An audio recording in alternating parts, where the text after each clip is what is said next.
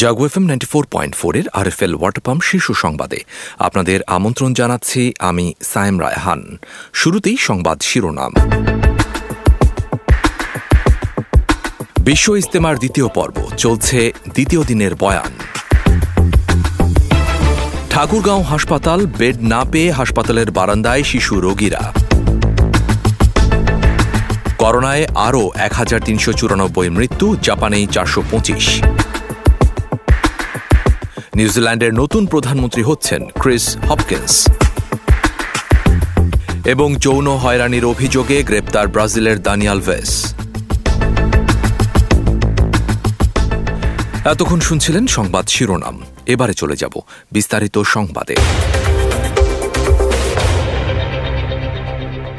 টঙ্গীর তুরাগ নদীর তীরে তাবলিগ জামাতের দ্বিতীয় পর্বের বয়ান চলছে। আজ পর্বের দ্বিতীয় দিন সকাল থেকে দেশ বিদেশের লাখ লাখ মুসল্লির উদ্দেশ্যে চলে পবিত্র কোরআন হাদিসের আলোকে বয়ান। ইতোমধ্যে ইজতেমা ময়দান কানায় কানায় পূর্ণ হয়ে গেছে। তাবলিগের 6 উসুলের ওপর বাদ ফজর ভারতের হজরত মাওলানা ইয়াকুব সিলানির বয়ানের মধ্য দিয়ে শনিবার দ্বিতীয় দিনের বয়ান শুরু হয়। বয়ানের বাংলা অনুবাদ করেন মাওলানা মনির বিন ইউসুফ। ঠাকুরগাঁওয়ে জেঁকে বসেছে শীত। তীব্র শীতের কারণে বিপর্যস্ত হয়ে পড়েছে জনজীবন। শীতে সবচেয়ে বেশি সমস্যার সম্মুখীন হচ্ছে ছিন্নমূল, দরিদ্র মানুষ ও শিশুরা।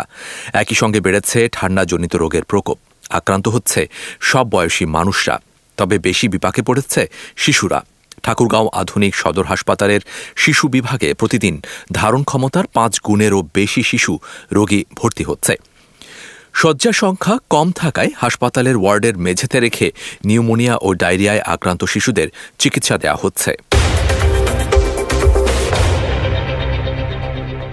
লালমনিরহাটের পাটগ্রাম উপজেলায় পাটগ্রাম মহিলা কলেজের সাবেক অধ্যক্ষ ও বীর মুক্তিযোদ্ধা ওয়াজেদ আলীকে ধারালো অস্ত্র দিয়ে কুপিয়ে হত্যা করেছে দুর্বৃত্তরা। শুক্রবার দিবাগত রাত 9:30টার দিকে পাটগ্রাম পৌর এলাকার পোস্ট অফিস পাড়ায় নিজ বাসার সামনে এ ঘটনা ঘটে। পরে আহত অবস্থায় স্থানীয়রা ওয়াজেদ আলীকে উদ্ধার করে উপজেলা স্বাস্থ্য কমপ্লেক্সে নেয়ার পথে তিনি মারা যান। সুষ্ঠু রপ্তানি ব্যবস্থাপনার জন্য কারখানা চালু রাখা ও বৈশ্বিক স্থিতি জরুরি। রাশিয়া ইউক্রেন যুদ্ধ শুরুর পর থেকে অস্থির ইউরোপ সহ গোটা বিশ্ব, যার আঁচ থেকে বাদ যায়নি বাংলাদেশও। এর মধ্যেই বিভিন্ন চ্যালেঞ্জ মোকাবেলা করে পণ্য রপ্তানিতে ইতিবাচক ধারায় আছে দেশ। গত বছরের মাঝামাঝি থেকে তীব্র হওয়া জ্বালানি সংকট যদি চলতি বছরও অব্যাহত থাকে এবং যুদ্ধ না থামে, তাহলে এই ধারা অব্যাহত রাখা নিয়ে শঙ্কিত রপ্তানিকারকরা। এবারে আন্তর্জাতিক প্রসঙ্গ।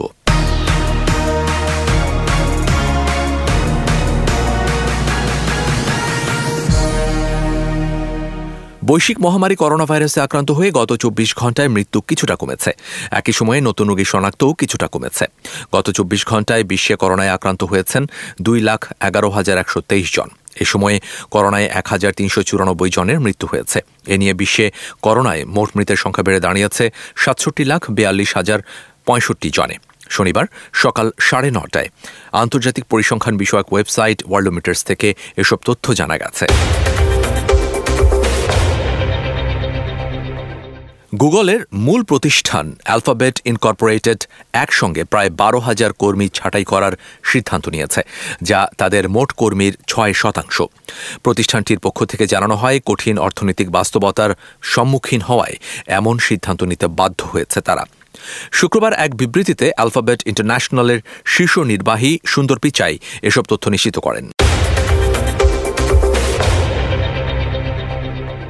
নিউজিল্যান্ডের নতুন প্রধানমন্ত্রী হচ্ছেন দেশটির পুলিশ, শিক্ষা ও জনসেবা বিষয়ক মন্ত্রী ক্রিস হপকিন্স। প্রধানমন্ত্রী পদে দলের মনোনয়ন পাওয়া একমাত্র ব্যক্তি হওয়ায় তিনি বসতে যাচ্ছেন এ পদে।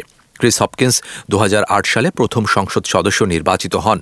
এরপর 2020 সালের নভেম্বরে দায়িত্ব পান কোভিড-19 বিষয়ক মন্ত্রীর। সিট বেল্ট না বেঁধে চলন্ত গাড়িতে ভ্রমণ এবং সেই ভিডিও ধারণ করে সামাজিক যোগাযোগ মাধ্যমে প্রকাশ করায় আগেই তোপের মুখে পড়েছেন ব্রিটিশ প্রধানমন্ত্রী ঋষি সুনাক। এবার গাড়িতে সিট বেল্ট না পরায় তাকে জরিমানার মুখে পড়তে হল। ল্যাঙ্কাশায়ার পুলিশ জানিয়েছে তারা লন্ডনে ৪২ বছর বয়সী এক ব্যক্তির বিরুদ্ধে নির্দিষ্ট শাস্তির শর্ত সাপেক্ষ আদেশ জারি করেছেন। এবারে খেলার খবর।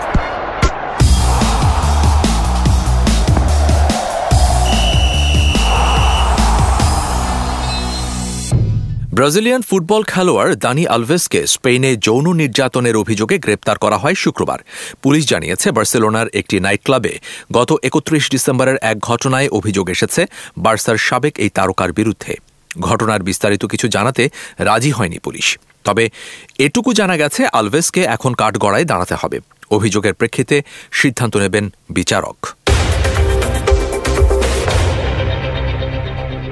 টি-20 ক্রিকেটে তার আগে আর মাত্র ৫ জন এই কৃতিত্ব গড়তে পেরেছেন।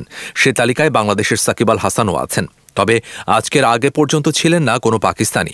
প্রথম কোনো পাকিস্তানি হিসেবে টি-20তে ৪০০ উইকেটের দেখা পেলেন ওয়াহাব রিয়াজ। এবারে আবহাওয়া সংবাদ জানাচ্ছেন আমাদের সহকর্মী জান্নাতুল ইসলাম পুতুল।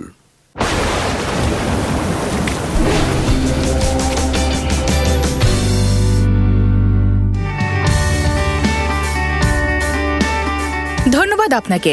জানিয়ে দিচ্ছি আজ সকাল ৯টা থেকে পরবর্তী ২৪ ঘন্টার আবহাওয়ার পূর্বাভাস। পূর্বাভাসে বলা হয়েছে অস্থায়ীভাবে আংশিক মেঘলা আকাশ সহ সারা দেশের আবহাওয়া শুষ্ক থাকতে পারে। সেই সাথে মধ্যরাত থেকে সকাল পর্যন্ত দেশের নদী অববাহিকায় কোথাও কোথাও মাঝারি থেকে ঘন কুয়াশা এবং দেশের অন্যত্র কোথাও কোথাও হালকা থেকে মাঝারি ধরনের কুয়াশা পড়তে পারে। ফরিদপুর, মাদারীপুর, গোপালগঞ্জ, রাজশাহী, পাবনা, নওগাঁ, সিরাজগঞ্জ, মৌলভীবাজার, রাঙামাটি, ফেনী, চুয়াডাঙ্গা, যশোর, কুষ্টিয়া, বরিশাল ও ভোলা জেলা সহ রংপুর বিভাগের উপর দিয়ে মৃদু থেকে মাঝারি ধরনের শৈত্যপ্রবাহ বয়ে যাচ্ছে এবং তা কিছু কিছু এলাকা থেকে প্রশমিত হতে পারে। সারা দেশে রাতের তাপমাত্রা ১ থেকে ২ ডিগ্রি সেলসিয়াস বৃদ্ধি পেতে পারে এবং দিনের তাপমাত্রা প্রায় অপরিবর্তিত থাকতে পারে। আজ ঢাকায় সর্বোচ্চ তাপমাত্রা রেকর্ড করা হয়েছে ২৫.১ এবং সর্বনিম্ন ১৩.০ ডিগ্রি সেলসিয়াস। কুমিল্লায় সর্বোচ্চ তাপমাত্রা ২৬.৫ এবং সর্বনিম্ন ১০.৪ ডিগ্রি সেলসিয়াস। আজ ঢাকায় সূর্যাস্ত সন্ধ্যা ৫টা ৩৭ এবং আগামীকাল ঢাকায় সূর্যোদয় হবে ভোর ৬টা ৪৩। এই ছিল আমার হাতে থাকা আবহাওয়ার সর্বশেষ পূর্বাভাস। ফিরে যাচ্ছি স্টুডিওতে। এতক্ষণ আবহাওয়া সংবাদ জানাচ্ছিলেন আমাদের সহকর্মী জান্নাতুল ইসলাম পুতুল। ধন্যবাদ আপনাকে। আরএফএল ওয়াটার পাম্প শীর্ষ সংবাদ এ পর্যন্তই। প্রতি মুহূর্তের সংবাদ, বিনোদন, খেলাধুলা ও লাইফস্টাইলের আপডেট জানতে ভিজিট করুন jagunews24.com। শুভেচ্ছা সবাইকে।